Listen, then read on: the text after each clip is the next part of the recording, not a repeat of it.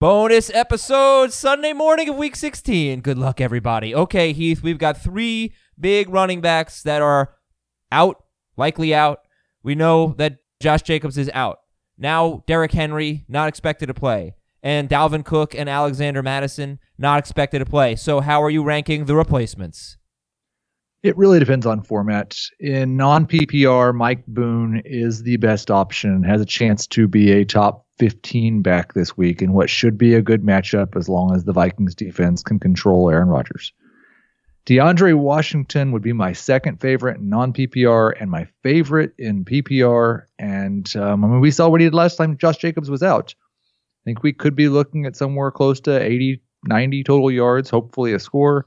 Dion Lewis is third in both formats. I don't have a lot of faith in the Titans' ability to run the ball without Derrick Henry against the Saints. I would expect Tennessee to go more pass heavy with Lewis as their primary back. He's a better pass catcher than Derrick Henry is. So this is a small boost for me to Ryan Tannehill. So I'm looking at Dion Lewis's game log from last year, and it started with the Dallas game. He started to get more work, but right before that, week 7, before the bye, I remember after the bye they came out and they gave him more work. Week 7, he had 13 carries. He had 6 catches. He scored 15 fantasy points in non, 21 fantasy points in PPR. Then after the bye, they started using him a little bit more. He had 19 carries for 62 yards. Actually, his 3 games after the bye, he basically blew his audition. He averaged 3.3, 2.9, and 2.4 yards per carry. He had 4, 2, and 1 catches in those games. So he's a wild card to me. I don't really think Dion Lewis is going to run the ball well, Heath. But what I really don't know is how many catches is he going to have? Because it's not like they've been throwing to their running backs a lot this year, be it him or Henry. Can he get 5 catches? Can he be a safe PPR guy?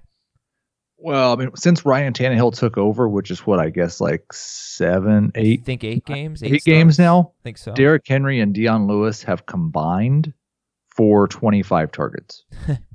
Like Ryan Tannehill just is not throwing the ball to his running backs at all. Now the pass volume's going to go up, so maybe it's a little bit more than 3 in this game. I could see him getting 4 targets and maybe even catching 3 of them. He could catch all 4 of them.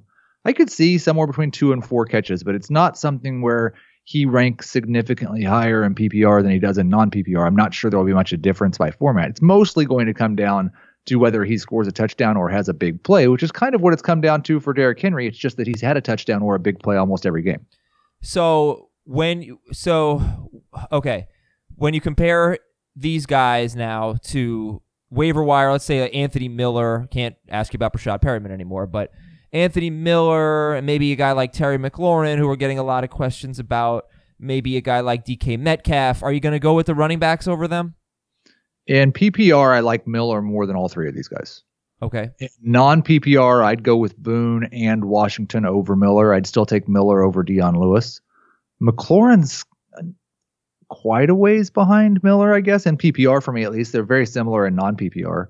In PPR, I'd probably start both Washington and Boone over McLaurin.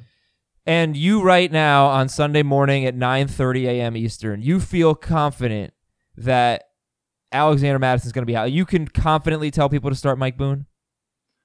I have no inside knowledge whatsoever. The Vikings have said nothing to such effect, but the things that are coming out from Adam Schefter and Ian Rappaport make it sound like they've clinched a playoff spot. There's no reason to push Madison into the service, and so that's my expectation. Would I think it's impossible that Madison could be active on Monday night? No, not at all. There's still a little bit of risk there with Boone, but not near as much as there was on Friday. Okay. All right, well, I think that more or less covers it. Let me ask you a couple Ryan Tannehill questions. Did you move him up ahead of anybody in your rankings? Yeah, I did. I actually moved him up ahead of Ryan Fitzpatrick and Gardner Minshew. All right, and Drew Brees. He's 6th for you. Wow. Okay, he's 6th for you. He's 10th for Dave, and Tannehill is 11th for Jamie. So you're the high guy on Ryan Tannehill, and yeah, we always want to see more pass attempts, and you would think this would lead to more pass attempts, not having Derrick Henry, and probably better for A.J. Brown. Maybe a little more confident in A.J. Brown, even with the Lattimore situation.